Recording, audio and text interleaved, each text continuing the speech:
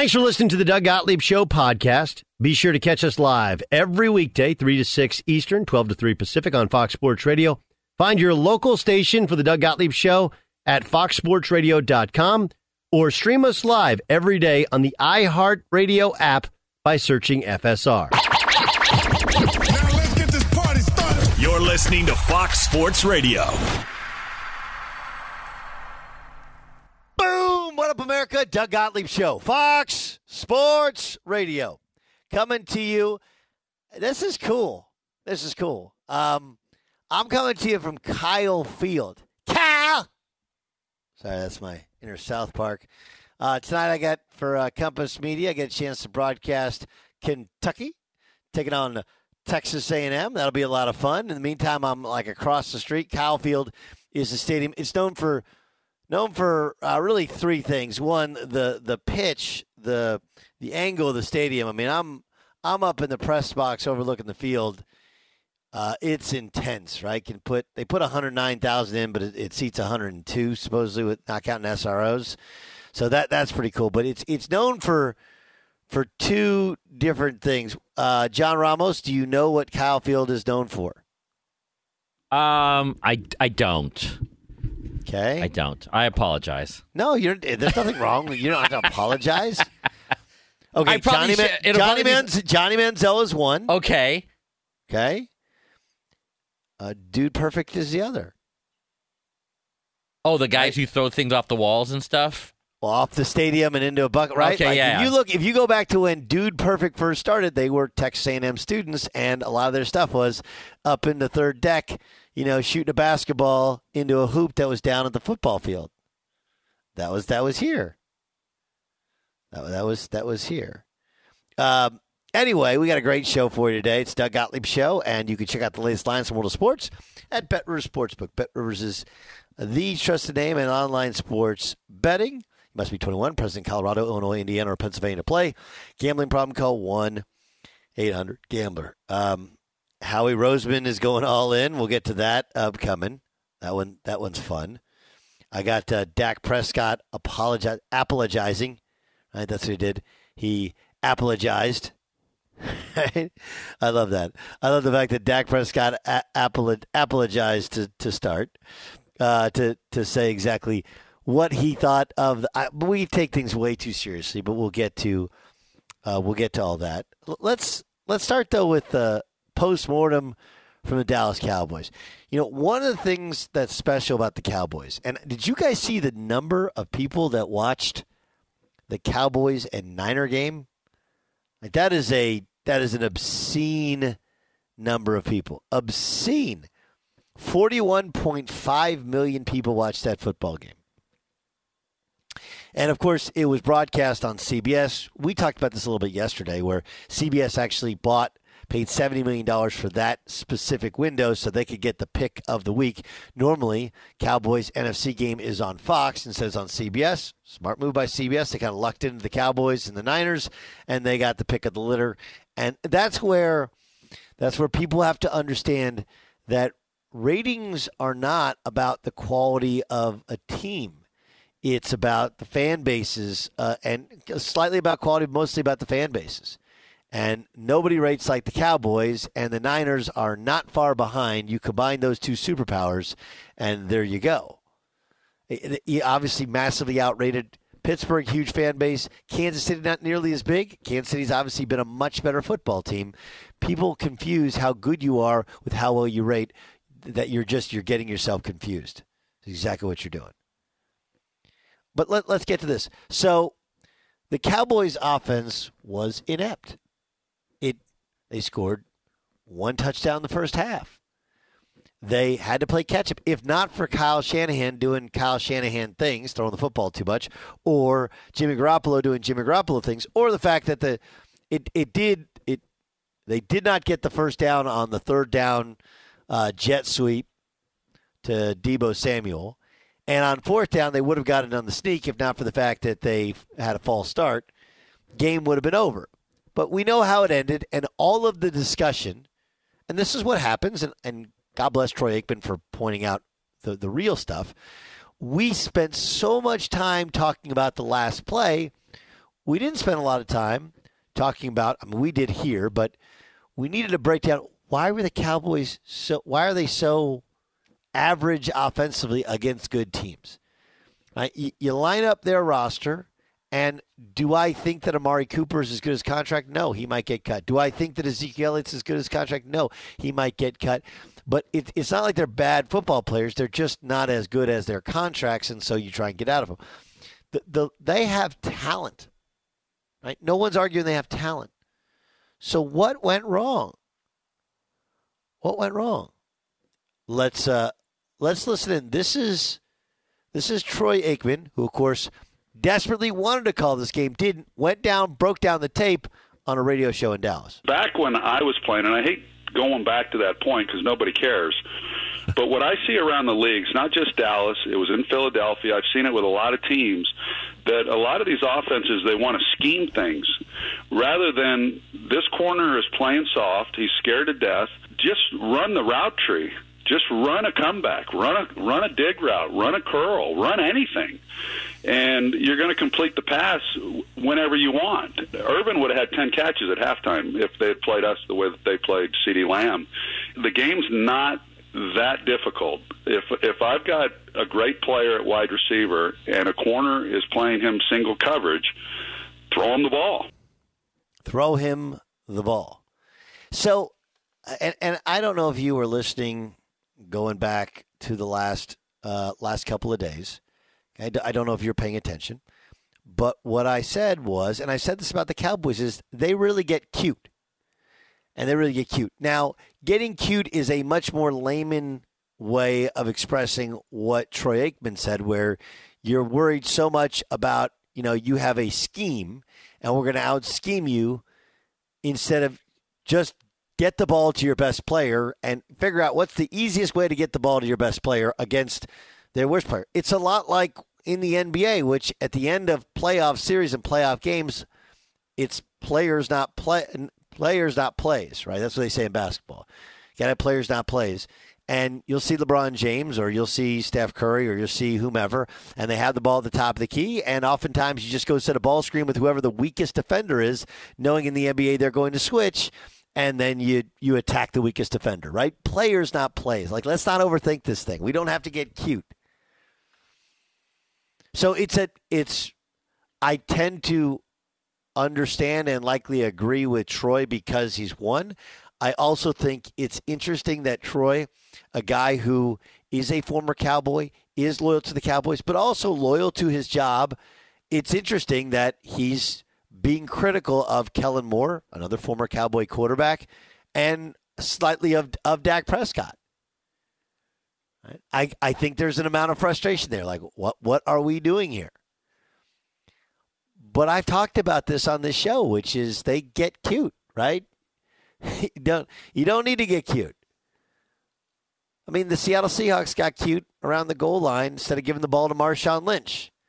I'm sure they saw something they liked. I'm sure it was something they thought they could pick on somebody. They could make, or we could just give the ball to a guy who will find the end zone in a Marshawn Lynch. Don't get cute. Coaches, and look, refs do this in sports where it's like they want to blow the whistle sometimes just so you know they're there. You're like, are you calling a foul because you need to call a foul? Or are you calling a foul because you just want us to know you're there, right? We didn't come to see you. Coaches sometimes do that as well. I also think that Kellen Moore, in his defense, a lot of this is like your upbringing as a player. Remember when he played at Boise State, and Boise State, those are guys that think they've been able to out-coach Oklahoma. I know Kellen wasn't the quarterback then, but you're able to out-coach Oklahoma in the Fiesta Bowl. But see, those things are needed when you have inferior talent, right? When you have the better player, you can use schematics. You can find a way in which you can fool the opponent. But at the end of the day, if you have one guy who's just better than the other guy, throw it to the guy who's better than the other guy, right?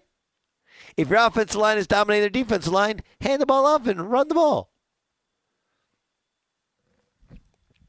I think it's a really interesting dynamic that we'll never know the true answer to, because I do think that Troy is right.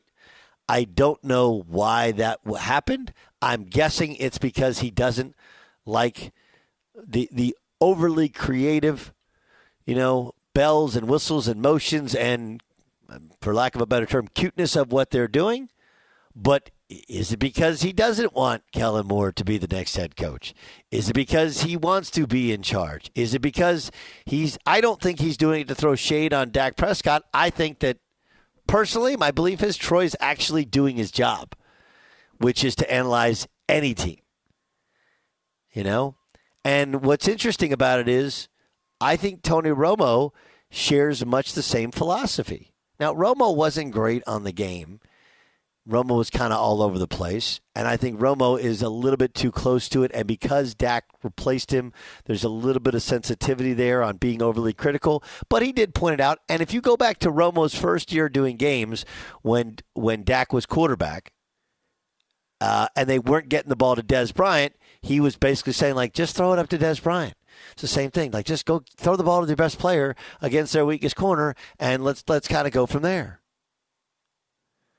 This is in line with what we told you about the Cowboys, right? The issues with that offense. I don't think Dak is great. I don't think I think everything about the Dallas Cowboys is they're not phonies. They're not frauds. They're not terrible. Okay? But from the offensive line to Dak Prescott to Kellen Moore to Amari Cooper to Ezekiel Elliott, they're good. They're not superstar great. And then they try and just get too cute. They try and fool you when you don't have to fool you.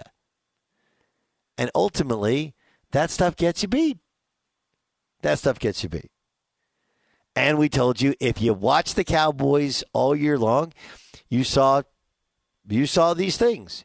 You saw that Dak against better defenses could be inaccurate. You saw that Dak, like any quarterback, when under pressure, did not look like the same guy. You saw that Ezekiel Elliott did not have the burst he's had previously. The truth is that when Jerry said Zeke who a couple years ago, he was actually right. He just didn't have the balls to say, hey, Zeke, we don't actually need you. We got Tony Pollard. We can pay any running back to be another solid running back. He wasn't the superstar he was early on in his career. They had problems with clock management all year. That came to roost. They had problems with Dak Prescott against better defenses, and they had problems with Kellen Moore in the red zone, but also just at times overly creative players instead of plays, players instead of schemes, and that's what Troy Aikman was discussing. All right, we got a lot to get to on the show. It's the Doug Gottlieb Show here on Fox Sports Radio. Coming up next, well, this isn't a surprise, but you remember what Aaron Rodgers wanted before the season? Turns out LeBron James has it, and why it's a bad idea. Bad idea. We'll get to that upcoming next. Be sure to catch the live edition of the Doug Gottlieb Show weekdays at 3 p.m. Eastern, noon Pacific on Fox Sports Radio and the iHeartRadio app. It's the Doug Gottlieb Show. It's on Fox Sports Radio. Hope you're having a great day. Remember the Doug Gottlieb Show, brought to you by Bet River Sportsbook. Check out the latest lines from the world of sports at Bet River Sportsbook. Bet Rivers is the trusted name in online sports betting. Got to be 21. Present in Colorado, Illinois, Indiana, Pennsylvania to play. Gambling problem, call 1-800-GAMBLER. Okay, so a lot of stories going on in sports, right? This is a day in which we talk about stories, and one of the stories is that, no shocker here, LeBron James had a major part in Russell Westbrook being recruited and obviously being traded to the LA Lakers. Right? So, and look, LeBron has done his part defending Russell Westbrook, being a supporter. But it shouldn't come as any surprise, right? Like, nobody's sitting there going like, oh, my gosh. Right? Oh, my God, I can't believe it. This, of course, is a story that you can find at LakersDaily.com. Okay, but it's they used Eric Pincus' report, who's for Bleacher Report. Rob Pelinka is the team's vice president of basketball operations and general manager. The decision ultimately falls on his resume, but sources also say that James was a significant proponent of getting Westbrook. By the way, the question is asked, does he bear responsibility if he and his agent, Rich Paul of Clutch Sports, applied significant pressure on the team to get it done? The answer is yes. Look, here's the I fully understand that we operate in this world where you got to have player empowerment, they got to have a say, and like all that stuff is great. But there's a balance there to be had. Okay? And Aaron Rodgers, he wanted to say on guys, and they brought him into the conversation. And he seems a little bit happier. I don't know what that means long term. There's an old expression that Jerry Sloan had. Jerry Sloan was, of course, the famous coach. He was a great player, really tough player with the Chicago Bulls, but the former coach of the Utah Jazz when they had Stockton Malone, which goes a little something like this. If you listen to the fans, soon you'll become one of them. But this was the issue with LeBron. This is what Pat Riley had to say, or not. This is what Phil Jackson had to say. Do you guys remember when Phil Jackson, when the conversation turned to Phil Jackson's a racist connotation when he said, if you get LeBron, you're gonna get his posse with him, and it was made into some racial epithet, which it is not. Okay, that LeBron wants to take over the whole operation. That's what they want to do in Miami. That's what they want to do in Cleveland. And that's what they want to do in L.A. Like, look, LeBron's agent, he represents their two best players. They brought in David Fizdale as assistant coach because, well, he was an assistant with LeBron in Miami, and they got, so that's how they roll. And that level of influence is too much. It's too much. And there's no question that he will stay and keep playing, trying to get Bronny on his team. And I guess, is Bronny going to be good enough to play and start in the NBA? Right? Or are you simply going to become a sideshow? Players play, owners own, and GMs are supposed to manage the roster. And it doesn't matter how good great players are not great GMs. They're just not. When they're playing, it's too hard to. Can you suggest? Yes, but the influence of LeBron James supposedly had like an interview session and interviewed Brad Beal and Russell Westbrook and Buddy Hield and a couple others, and the guy he came up with was Russell Westbrook, who has been, let's just be honest, an abject disaster, considering his reputation, triple-double, league MVP, coming back home to L.A., it hasn't been good. Of course he bears responsibility. And ultimately, giving a player too much power, having a player essentially and his agent try and run a team, that's a poison pill to this team. Poison pill to this team. He's worked in, he's got an unbelievable book out there. He has a tremendous podcast, which you should download. And, of course, he's worked in so many of these front offices. He's the perfect guy to have on. Michael Lombardi joins us on the Doug Gottlieb Show on Fox Sports Radio. Let's start with Troy Aikman's criticism. I'm going to play it for you. I'm sure you've heard it, Michael, but I'm going to play it for you. This is on the Ticket in Dallas.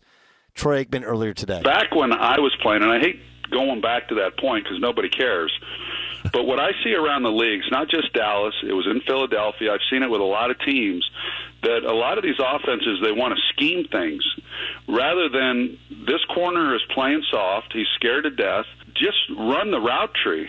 Just run a comeback, run a dig route, run a curl, run anything. And you're going to complete the pass whenever you want. Irvin would have had 10 catches at halftime if they had played us the way that they played CeeDee Lamb. The game's not that difficult. If I've got a great player at wide receiver and a corner is playing him single coverage, throw him the ball. You've worked with the great Bill Walsh, with Bill Belichick, with everybody, Michael, with John Gruden. Is the criticism by Troy Aikman fair?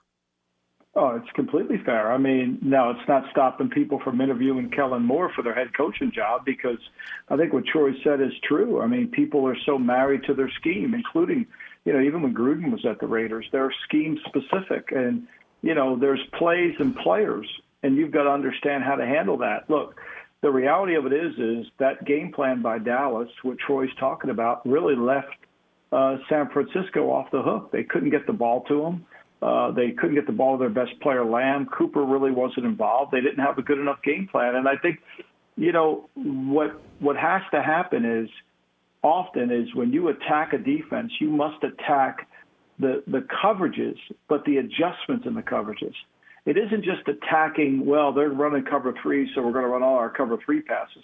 That won't work. You have to specifically attack the coverages by their adjustments. That's what McVay does in in Los Angeles. That's what Kyle does in there. And some of these younger coaches who've never been trained that way, they call a good game against a bad defense, and everybody thinks they're great, when in reality, when they play against a good defense, they can't move the ball. Yeah. It's interesting, though, to those of us who paid attention, and obviously I can't sit there and tell you the schematics the way that you can with your decades of experience in the NFL, but all year you could see McCarthy and clock issues, right? Seemed to be a lack of discipline, and let's be honest that in addition to Dak and Zeke, Amari Cooper, those guys aren't as good as their reputation. If you're Jerry, and I understand that Jerry probably isn't asking you for help or whatever, probably asking maybe his son, whatever. But if you're, what do you do to fix Dallas? Well, I think if you believe like I do, you're either coaching it or allowing it to happen. Then you've got to ask Mike, why did we never get correction on these penalties? Why couldn't we ever solve this problem all year long? Why couldn't we ever figure out a way to get our offense, rejuvenated against certain teams? Why did we have breakdowns against certain teams? And I think those are all fair questions. I think, I said this on my podcast. I said it on my show on VSiN. The Cowboys always looked like a team that didn't practice very hard, to me, because their execution was very suspect. After the bye week, their execution was really poor. And people got a handle on their scheme, and it became a lot easier. For Jerry, Jerry's partly responsible for the culture too, right? So, it's easy for Jerry. He's an owner. He can certainly sit back. This is a franchise, I think since 2000, right? I think since 2000, the Jacksonville Jaguars have won more playoff games than the Dallas Cowboys. That's kind of hard to believe, right? But it is true. They haven't been able to perform, and part of it is the culture, right? When they let Jimmy go and they won another Super Bowl with Switzer, Jerry runs the team. And so it's hard for the head coach to be as demanding and be as forceful as he needs to be to get the most out of every single player. It's just part of who they are. Now, they're worth $1 billion. They're worth $6 billion. They're the greatest marketing organization in the history of football. But in terms of attention to detail and taking practice execution becomes game reality, they fall short. And I would also and you again, if I'm out of school, you tell me. But it's like how they handled Ezekiel Elliott, right? Even with the contract, he holds out. Tony Pollard. I think Jerry even knew Tony Pollard looked like a dude there, but at some point he ends up acquiescing to Ezekiel Elliott, and Ezekiel Elliott. He's not nearly as good as that contract. They make the trade for Amari Cooper. They overpaid Amari Cooper. He's not as good as that contract.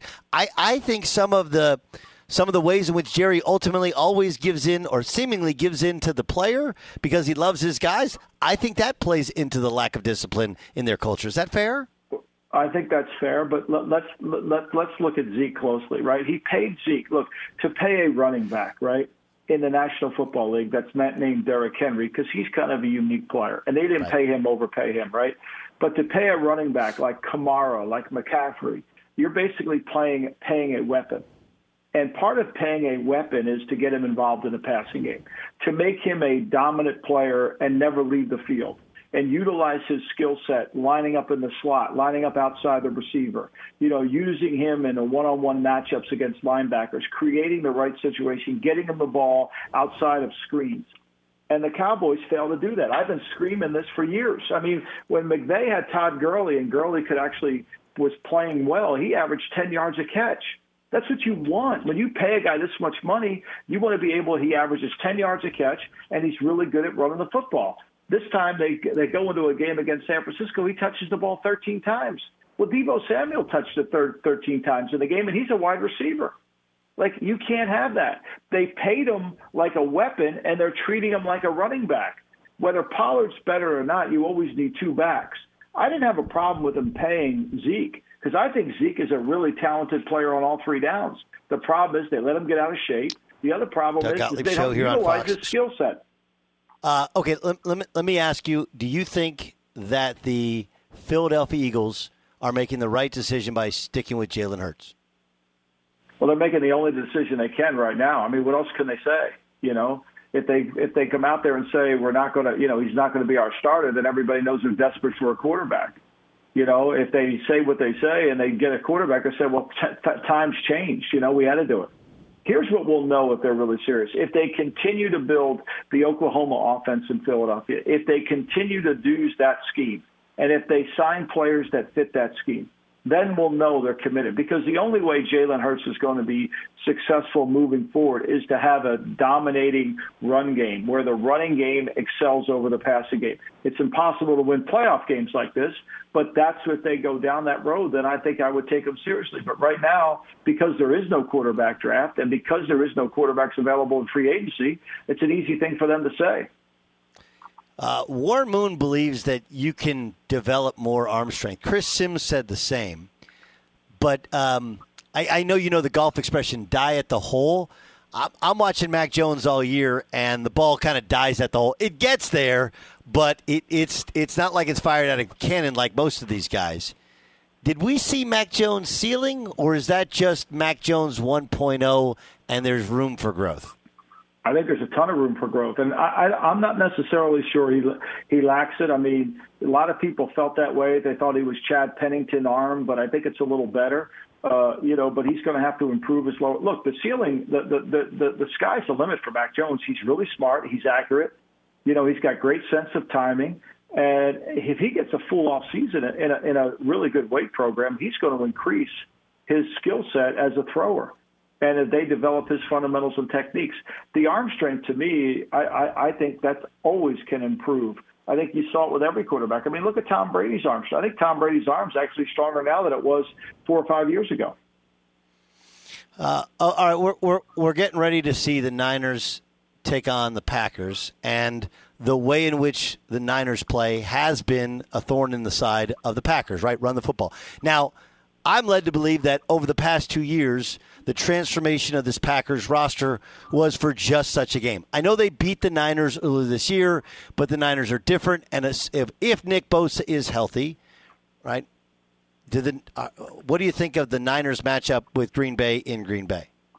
Well, I think it's going to be it's a hard matchup because the Green Bay team that played in Week 3, that played against them isn't the same Green Bay team today. They really did a good job against San Francisco, holding them to 67 yards on 20-some carries. They couldn't run the ball. Now, Sermon was the running back in that game. And the Niners got behind 17-0. They scored right at the end of the first half. But this is a different team now in terms of we saw Cleveland go in there and run for 219 yards, right? We saw the Chicago Bears go in there and run for 137 yards back in December. I mean, San Francisco will run the football effectively on them. The key is going to be they can't let the pace of the game get away from them. They've got to be able to be disruptive. And I think that was the key to the game last week. That defensive front against the Cowboy offensive line was very disruptive. They took advantage of Connor Williams at right guard, at left guard, and that really became the problem for Dak. Dak couldn't throw it. Now, it's hard to get to Rodgers, but you got to disrupt his time, and you've got to force him outside their comfort zone. I think San Francisco's got the right element. Here's the thing, though, Doug.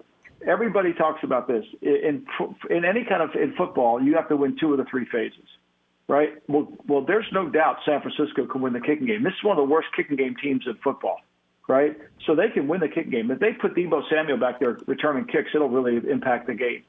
And if they can play good enough on offense and run the ball, which they can win 2 of the 3 phases. Now, the only thing that puts a fly in that ointment is the great Aaron Rodgers. Yeah. Speaking of great, Tom Brady is unbelievable, but he's got injuries on his offensive line, and you have a phenomenal pass rush with the Rams. Granted, they were better at home. Now they have to travel on the road, but it's not like weather's an issue. Can the Rams get to Brady with 4? That's always been the secret to unseating him in the playoffs. Can the Rams get to Brady with 4? I think it's going to be hard, especially with Brady having played him once, so he kind of knows the rhythm and the beats of what Raheem Morris wants to do. He'll get the ball out of his hand quickly, and he'll be able to utilize his receivers. I think that the bigger question in this game going is can the Bucs put pressure on Stafford? Because the last time they played in Los Angeles, they put no pressure on Stafford. In fact, the score wasn't as close as it was and it was a blowout because Deshaun Jackson got behind the defense 3 times and Stafford only connected with him once. And the Rams really were able to throw the ball, and there was no pressure. Now, Jason Pierre-Paul didn't play in that game, but there was no pressure on Stafford for most of that game, and that was really the biggest problem. Why did Kyler Murray look so lost on Monday night against the Rams? Kyler Murray's been lost since his injury. Go back and watch it. He threw 15 passes against the Bears. He hasn't run the ball. He only ran the ball 88 times. He averaged 6-point-something a carry a year ago. This year he's down to 4.8. He won't run. He doesn't run, and people rush him differently. Look, the great Buddy Ryan said this about football. He said, there's a place in football for the little man. It's just not in front of the big man. And when you watch Kyler Murray play, that's exactly what you see. When he gets in front of the big man, the Seattle game, they scored 30 points in. Seattle basically gave him 14 of it. Seattle rushed him the right way. They contained him in the pocket. They got in front of him, and they asked him to play quarterback from the pocket, and he can't see. And so that's the real issue. And then the Cardinals' defense isn't as good as it was earlier in the year. They've had injuries. They're an older team. And without Hopkins, they don't have the security blanket. To me, I think it's an issue. I think everybody blames Kingsbury for all the failures, but the quarterback hasn't played well since the injury. Go back and look at his game by game. It hasn't happened. Even when they scored points, he didn't. He missed receivers in the Indianapolis game that they lost at home. He hasn't played well. And part of it is because teams rush him and make him play quarterback in the pocket.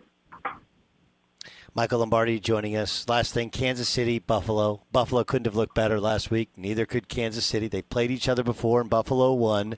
How different will this playoff game be? Well, the first time they played them, Kansas City wasn't playing nearly as good as defense. It wasn't until the second half of the Washington game this year, I think in Week 6. They're trailing Washington 13-10 in D.C. They turned it on. They played really well. They won the game 31-13. They shut Washington out the second half. Even though they lost the next week in Tennessee 27-3, that was more their offense turned the ball over than it was they played bad defense. Now, the last 2 weeks, teams have thrown the football on Kansas City. But here's the biggest problem Kansas City has going in this game. You play man-to-man against Josh Allen. Josh Allen's going to be the leading rusher. He'll have the most attempts like he did the last time they played him, and he'll have the most yards. He's hard to tackle. He's also hard to play man-to-man because once you play man and you turn your back on him, he's going to take off and run. This is a challenging game. It's going to force Kansas City to play outside their comfort zone, and they're going to have to control the pace of the game a little bit so it doesn't get away from them. Michael Lombardi, check out the GM Shuffle podcast. It's a must download and listen. And by the way, you can follow him at @thedaily_coach. He's a former NFL executive with the Browns, the Raiders, the Patriots, and a 2-time Super Bowl champion. Mike, thanks so much for joining us. We really appreciate it. Thank you, Doug. He's the best. Check out the latest lines in the world of sports at Bet Rivers Sportsbook. Bet Rivers is the trusted name in online sports betting. Got to be 21. Present in Colorado, Illinois, Indiana, Pennsylvania. To play gambling problem, call 1-800-GAMBLER. All right, we got game time upcoming next, including will Bruce Arians appeal his recent fine? That's next. Be sure to catch the live edition of the Doug Gottlieb Show weekdays at 3 p.m. Eastern, noon Pacific. Mic check. Mic check. Do you want exclusive insight from the biggest names in the sports game? What's good? This is national champion and former pro baller Chris Johnson. And let me tell you a little bit about my new series, KJ Live. KJ Live is the only show featuring me going one-on-one with the brightest basketball minds on the planet to get the real. And when I say real, I mean that real. I got legendary Hall of Famers, elite coaches, and the top basketball insiders bringing you a unique perspective on all things hoops culture that you will not find anywhere else. So make your next move your best move and tap in with me on KJ Live, wherever you get your podcast from.